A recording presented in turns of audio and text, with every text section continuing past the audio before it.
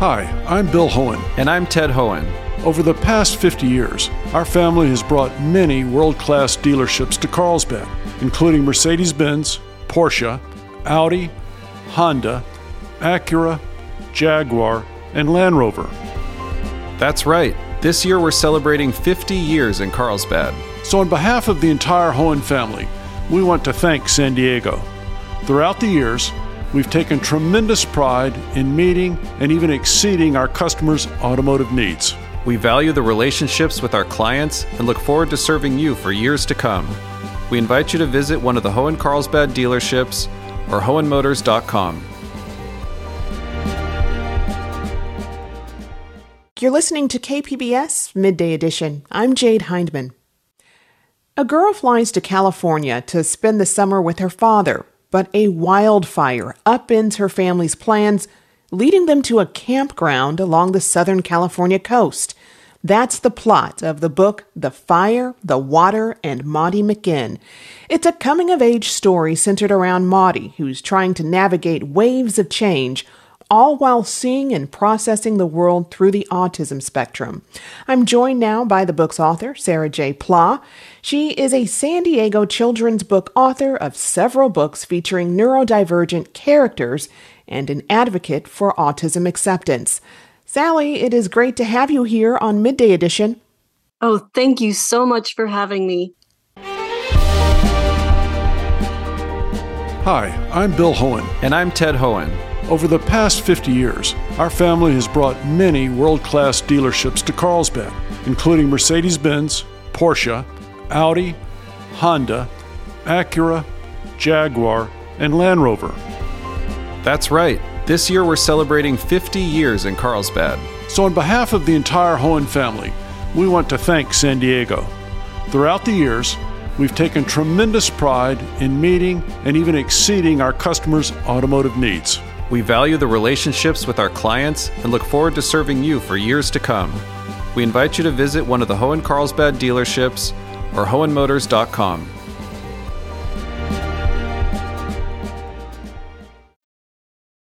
So what drew you to telling stories for children with a focus on neurodiverse perspectives?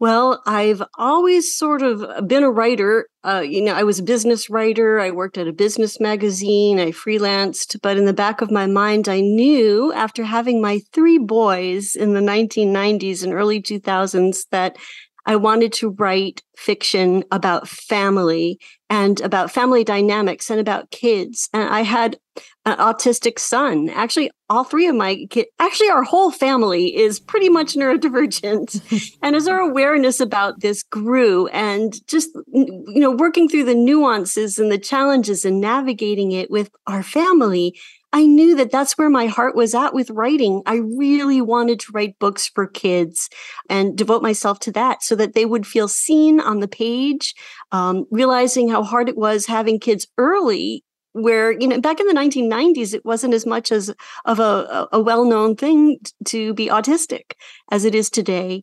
And just to see how othered they occasionally felt and to deal with that really resolved me to, it's my mission now to try to populate the world with as many neurodivergent characters in children's literature as I can. Yeah, that is wonderful. But, neurodiversity is such a broad term. What does it encompass? What does it mean? It is a very broad term and misunderstood, maybe too broad. Essentially, it means people whose neurodiversity itself means the wide spectrum of different kinds of brains that we all have, from what's considered just the more normally functioning brains to brains that may be autistic or have ADHD or OCD, anxiety even, dyslexia, dyspraxia. There are many different ways that our brains can vary from the norm. And the term neurodiversity is meant to welcome all of those different kinds of brains under the one same umbrella and realize we are all human. This diversity is natural among us. All right. And tell us about your newest work, The Fire, the Water, and Maudie McGinn. Oh, yeah. Well, it's a very, very San Diego book. I live in Encinitas, and we often love to walk by Cardiff State Beach, just along there, take that walk along the beach. It's so beautiful. We bless ourselves to be so lucky to live here every time we walk.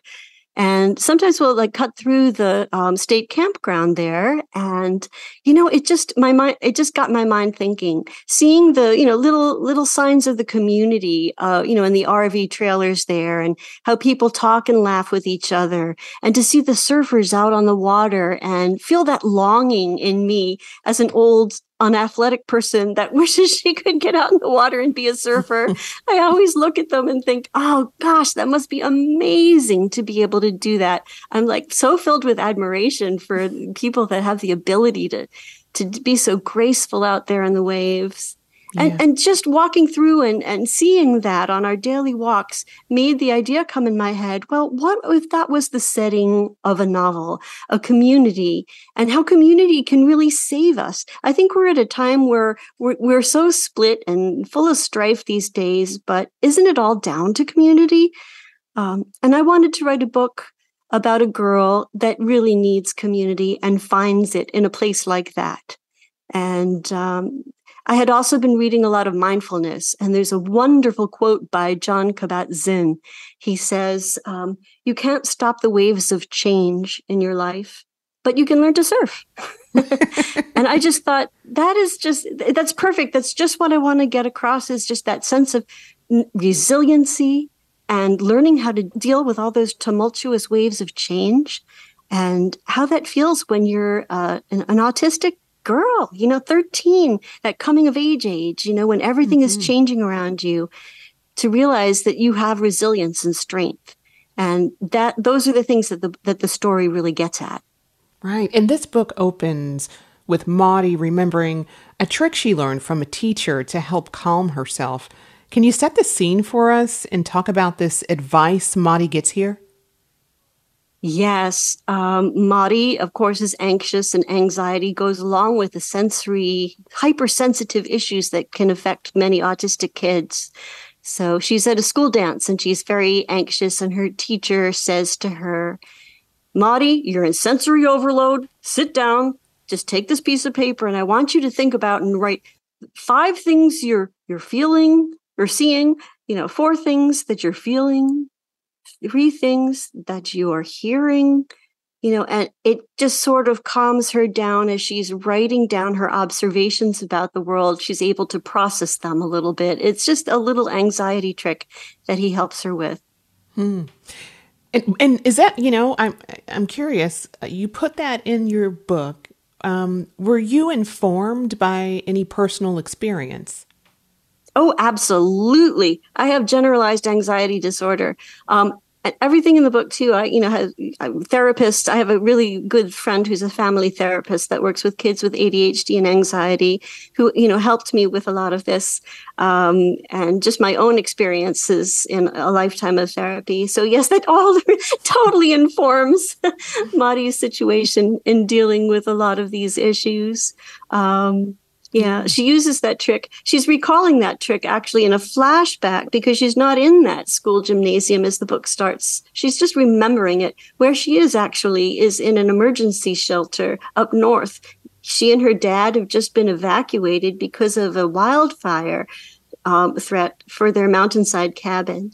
And as the book starts, she and Dad, who is very gentle, very kind, good dad, is but a little bit having trouble navigating the world himself. And they realize they're going to have to abandon all their plans for their summer together and find an alternative. And that's what brings them down to Southern California to an RV camp that is fictional, but it's based a little bit on that Cardiff RV camp that I usually walk through. But it's totally fictional. Yeah. All right. I'm wondering if you can read a few lines from the book. Oh, I'd be so happy to. All right, this is a little selection that's not far from the beginning. And it's about how Maudie is keeping a secret about what her life is like with her mom and her stepdad, which is a very dysfunctional life. And she's been warned by her mom not to mention it to her dad. So she's talking about this, and she says, I've never talked much as a rule, But this past year, I've really gone silent. See, I have this secret I'm supposed to keep now, and it feels like I've swallowed a burning lump. And I'm trying to keep it locked away, like behind a tiny door in my chest. When I speak, sometimes I can feel the door rattling. I know I need to someday get to the point where I can talk about the things that are too hard to think about, even though I've kind of promised not to, if that makes any sense. KPBS On Demand is supported by UC San Diego, offering the online Master of Data Science program, a journey through computation, data analysis, and real-world applications. Learn more about the online Master of Data Science program from UC San Diego at omds.ucsd.edu. Can you tell us more about your main character, Maudie McGinn? I mean, and how she sees the world and processes the things around her. Yeah, Maudie is this hypersensitive, sensory avoider kind of autistic kid. There are many different kinds of autistic kids that just really run the gamut of all kinds of different attributes and symptoms and syndromes. But Maudie tends to be just very gentle, very kind, very thoughtful, very nervous of doing the wrong thing. And she had, anxiety really, really affects her. I think she has a sense of her loss. And that's true a lot with autistic girls. They are more aware of their lack or their loss or their social challenges than boys are. And oftentimes they do have a lot of anxiety like Maudie does. Compounded with her problem is during the school year, and most of the year she's spending with her mom, who she's always had a kind of struggling relationship with. Her mom likes to use Maudie's autism on social media as, something that she can talk about on social media to get more followers. And this makes Maudie cringe and feel embarrassed and feel a bit exploited, quite frankly. And now her mom has married a stepfather who is very frustrated with Maudie's behaviors and doesn't quite understand them because Maudie has stims. Maudie forgets directions sometimes. If things are told to her auditorily and not written down, she tends to forget them. These are symptoms that were in my family and that I know well the challenges of, and I gave them to Maudie. And all these cause her a lot of problems with a stepfather who cannot control his anger at her and a mom who's not standing up for her. So she's having a very, very difficult time with her home life there. And that has a lot to do with the secrets that she doesn't feel like she could talk about that with her dad when she goes for the summer to spend with him. And now, of course, dad has all kinds of other worries with losing the cabin and trying to find new work and living in an RV trailer that one of his high school buddies has given to them for the summer. And Maudie is blossoming in a lot of ways in this new changing life, but it's also very challenging. Yeah. And you've described this book as the most autobiographical work of yours to date. You mentioned that your family, pretty much everyone has some degree of autism. Talk a bit more about that and why you say this is the most autobiographical work of yours. Yeah. I have two other middle grade novels or novels for people 10 and up. Sometimes I think grandparents love my novels just as much as kids. But the first one is The Someday Birds, which is about a boy named Charlie and a cross-country trip that he's forced to make. He's autistic as well. The second book is called Stanley Will Probably Be Fine. It's also set here in San Diego, and it's about Stanley who all of his friends are ditching him, and he's very anxious, and he has a lot of sensory issues. And he decides to try to win his best friend back by entering a big treasure hunt about comics trivia all around downtown San Diego and try to win tickets to Comic-Con. So those are my two other books, and they were about boys. And they were based a lot on the interests and experiences and laughter I've had with my three sons. This book, Maudie McGinn, she's my first female autistic character. And I feel like she's my child, and I feel like she's me. A lot of the things that I contended with growing up are in her. I was also a very much struggling, difficult child, that my dad didn't know how to deal with me. And we clashed a lot. It was really hard for me, quite frankly. My dad is turning 90 on Friday, and I love him, and I know he loves me. I know he means well. But it was very difficult, and we've talked honestly about what that was like growing up and how hard that was. It was very hard for me. Yeah. And talking it through with your father, was there some closure? Or, I mean, how did you walk away from that conversation? Well, it wasn't a long conversation, but he admitted, just to know that he knew and regretted and had grown from that and to become somebody different. He's a different person now without the work stresses and all of the stresses that impacted his behavior when I was young. But it's damaging, that's really damaging. And I wanted to write about that. Mm-hmm. And, there's rates of abuse for kids that have disabilities. Studies place those rates of abuse at 4 to 10 times higher than for kids that don't have any sort of disability, mental or physical. So for kids that frustrate their parents, this is far too often a reality. And I wanted to address that. Yeah, that's why, your writing is so important, and raising awareness about this is important too. And you're also part of an online community called A Novel Mind. It's an online space for children's literature and neurodiversity. Tell me about that. Yes, I created A Novel Mind along with my friend and colleague Miriam Saunders about 4 years ago now, and it's grown to be this huge site. It's a resource for mental health and neurodiversity representation in children's literature.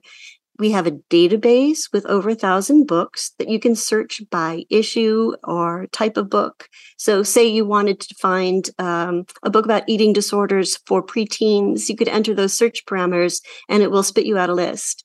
Or if you wanted to find a book about ADHD for preschoolers, so picture books, you could enter that in.